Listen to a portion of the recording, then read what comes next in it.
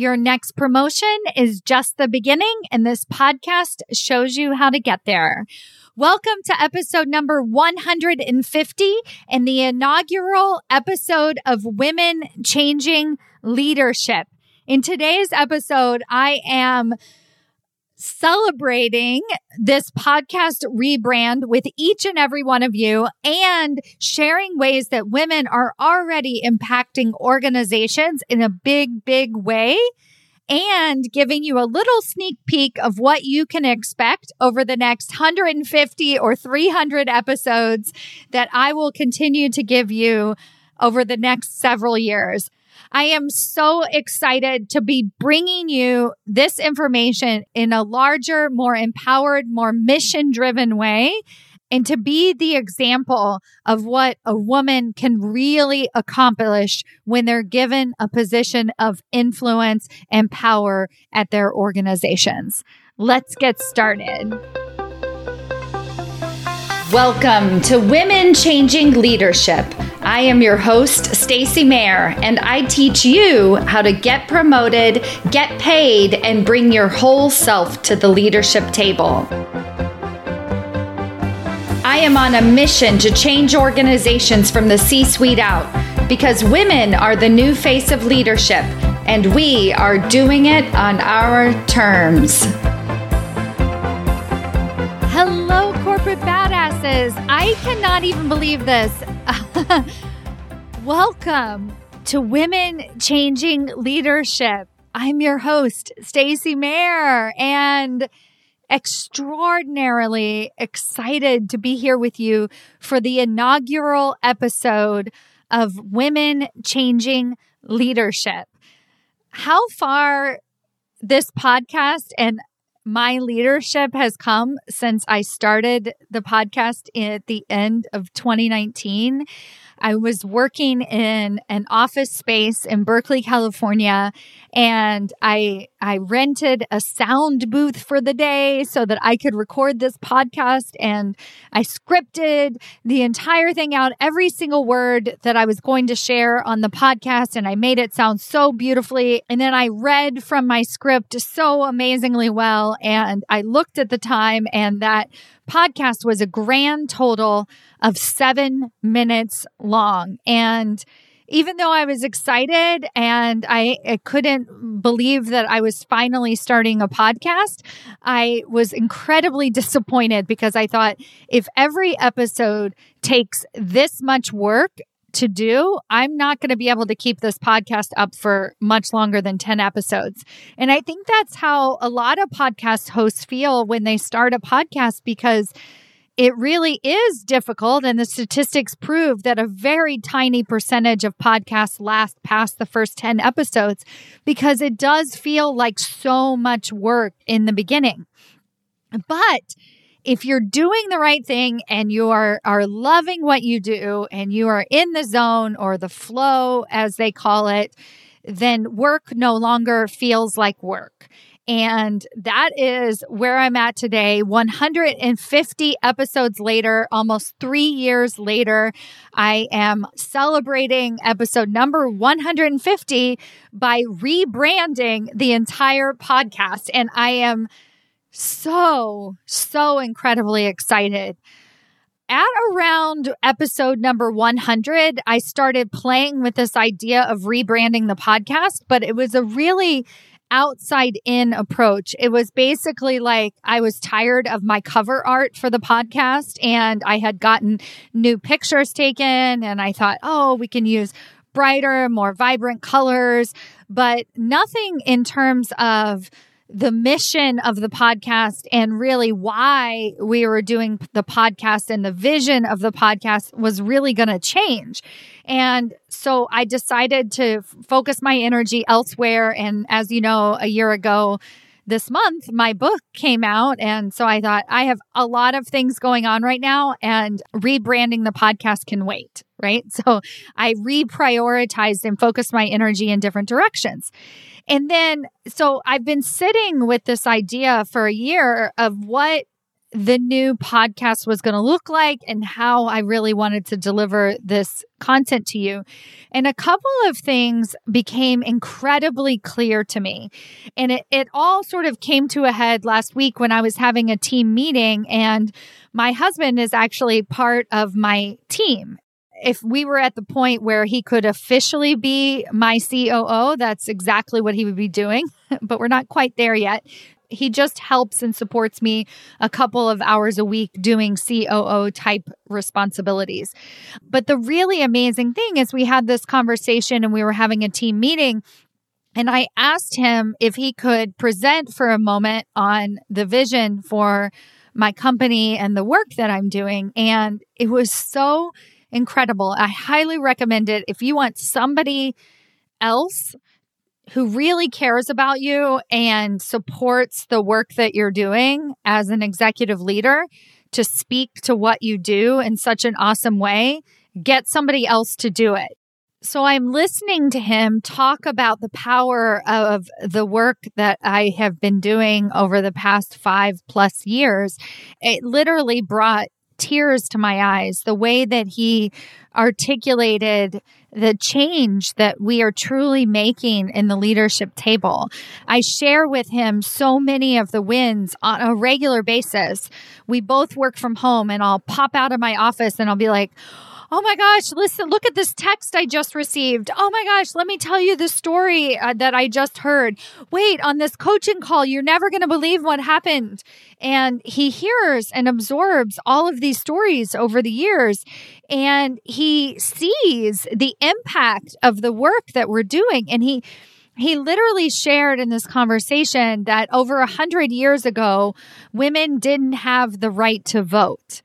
And look at the world, and yes, it's not perfect, but since women have been given the right to vote, look at the change and the impact that women have been able to make in the US, in the United States alone, right? And yes, again, it's not perfect, but can you imagine? I mean, I know it's like really hard to imagine a world where women still didn't have the right to vote. But when we look at our organizations, women do not have the right to vote at their organizations.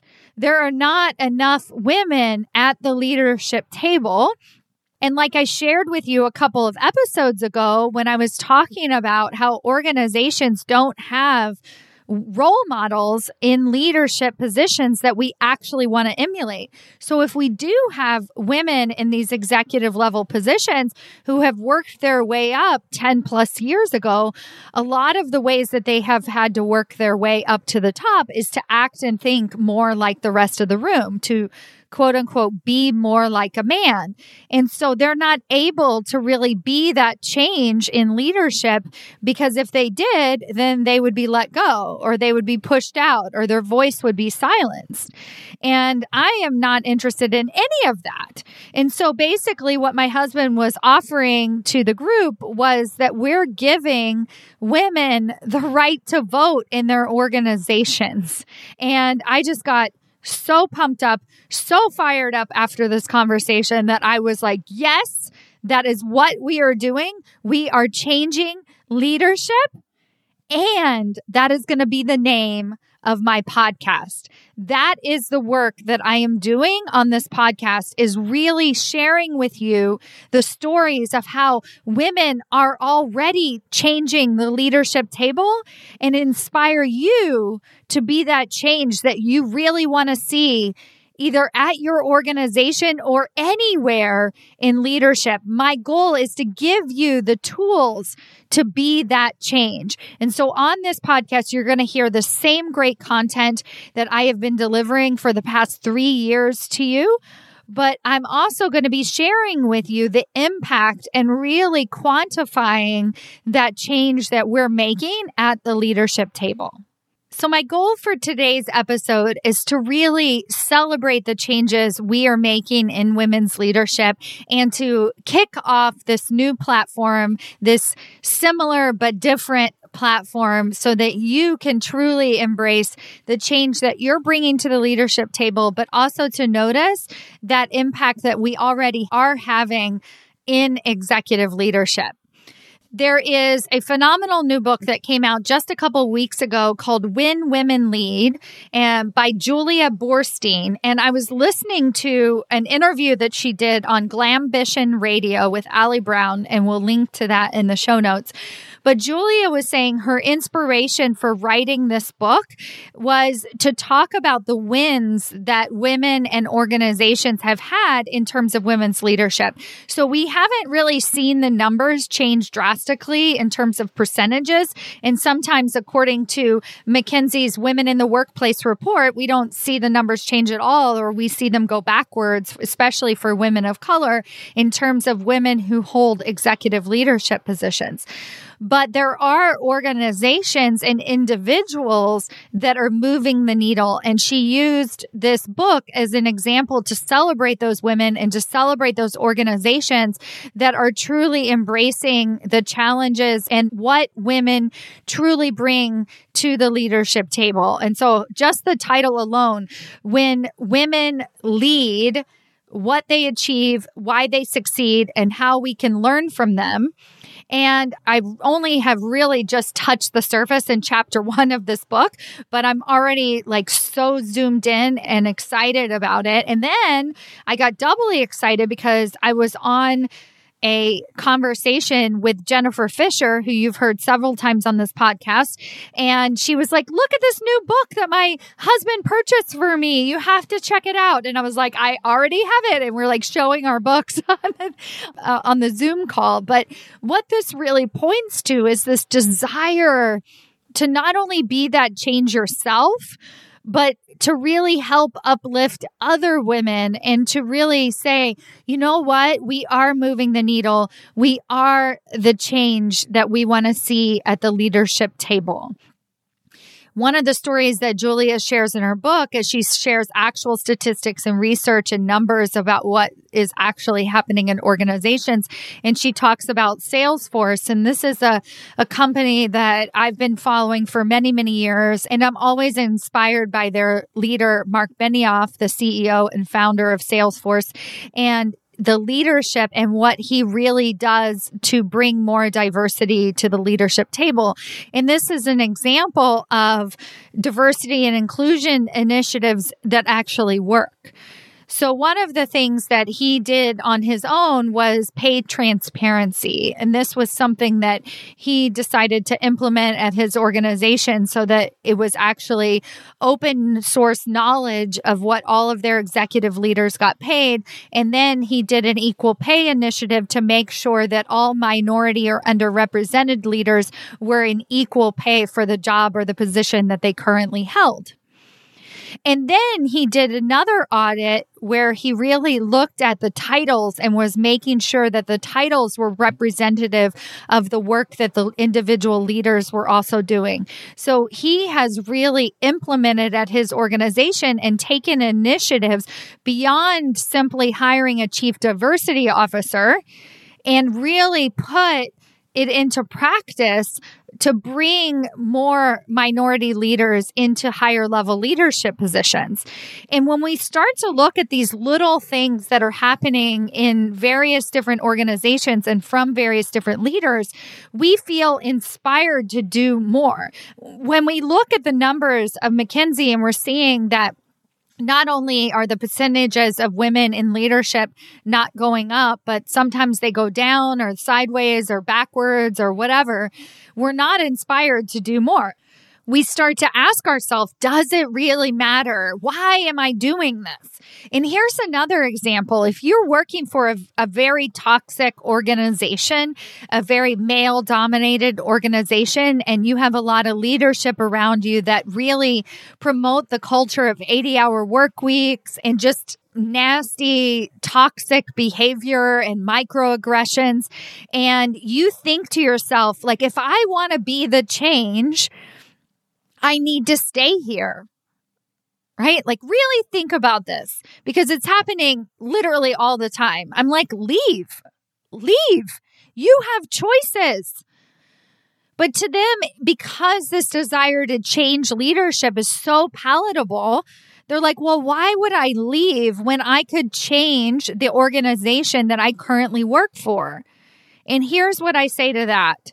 You are not changing anybody by staying in a toxic relationship. I'll say that again. You are not changing any organization by getting beat down on a regular basis.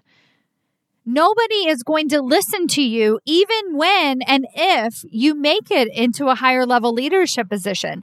But if you try and do it with your voice, if you try and speak up more, then you for sure aren't getting into that higher level leadership position, because they could care less about having somebody who they see as a threat to their organizations.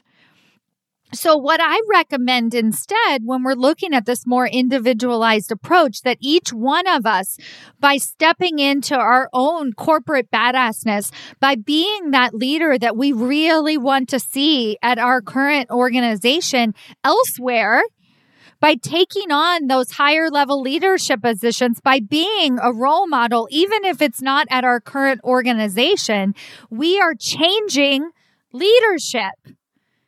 We are saying no to these toxic environments. We are saying we will no longer participate in a culture that treats other human beings this way, that it's not okay. And actually, if that's how you want to lead, fine. But I don't want to be a part of it. And I think that is, in my opinion, I think it's the only choice. It's the only choice that I have, is to figure out my own leadership and how I can get myself into more positions of influence and power so that I can really be that change. As a woman, if you are making money, you are a decision maker. The more money that we make, the higher levels of influence, even if they aren't in our current toxic organization, we become those decision makers. We become those policy makers. We are able to make that change for generations to come because we are putting ourselves in those positions of influence and power. And even if that means that we have to leave our current toxic organization, then so be it. We're going to leave because our leadership matters more than staying at an organization that doesn't respect and appreciate our leadership. So if you're listening to me, that's what I teach, right? I care more about you than I do about your organization. But yet I know that getting you into a position of influence is going to change organizations. And I've seen it over and over again. A big change that I've been noticing for my leaders, and these are the women inside of my programs who get promoted into higher level leadership positions, and they truly become that change. Because I am not teaching women how to get promoted only to be silenced and pushed out of the conversation. The women in executive ahead of time have a voice at the table. That's part of the process that I teach, is that you find the organizations and the situations where you can truly have that voice at the table. So that's what we're doing, is creating that voice, that environment. And what's happening is a very specific example is changes to hiring practices. So if a woman typically sees somebody that they want to hire, they don't necessarily make them jump through a bunch of hoops. Now, this is a specific leadership style, but it's also something that women tend to do. We cut through the crap. We don't just falsely put situations in front of us, bureaucracy in front of us. If we are in a true position of influence, we will tear down all of those walls and we'll say, let's hire the best people. We'll say, let's pay every single person above a fair wage. We will say, let's give people the titles and worry about everything else later. Let's hold people accountable. If they're being an asshole, let's get rid of them. Women are the ones who are making those types of decisions, and they're making them quick. They aren't willing to put up with the crap. When they are really given a position of influence, they are able to make those changes. These are the women that aren't holding unorganized meetings and shouting matches where we're all going to talk over top of each other. These are the women that are having the difficult conversations, that are saying what needs to be said. These are the women that are speaking up to their human resources department when they're noticeably hiring practices are specifically targeting people of privilege. Because we can do that just simply from our job descriptions. We can target and isolate people who didn't grow up in a certain economic environment, but yet are more than qualified to do the job. These are the women that say diversity matters, that it matters that I have a diverse team of thought leaders with different ideas. These are the women that create environments where those ideas are positioned at the forefront and that matter. These are the women who are changing leadership. Women change leadership. When we have women who have a voice, organizations start to evolve. And organizations that are not evolving will eventually have to follow suit or they will die out. This is what happens when women have the vote. This is what happens when organizations take responsibility for the workers and the empathy and the compassion that is expected at the leadership table. But women are the ones who are going to bring across that change.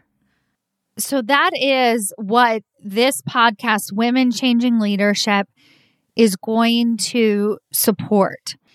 That position is what Women Changing Leadership is going to support. That is what my podcast has always supported, but now I'm going to be much more overt about it, much more in your face, much more encouraging you to share this podcast with other leaders that you want to empower and really show that we truly can have that voice at the table.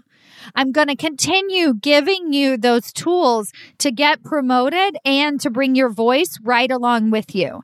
I'm going to continue showing you what's not working and what you're doing that is actually keeping you from that higher level success. I'm going to call you out on your BS. I'm going to bring forth the ways that you are already changing leadership, regardless of your current title, ways that you can be that executive ahead of time and start making that change at your organization now, even before you're in the positions of influence and power at your organization. All of that is my commitment to you for the next 150 or 300 episodes. For many, many years to come, I'm going to continue praising the women who are changing the leadership table. And I am so freaking excited to be on this journey with you. Thank you so much for listening, and I'll see you next week. Bye.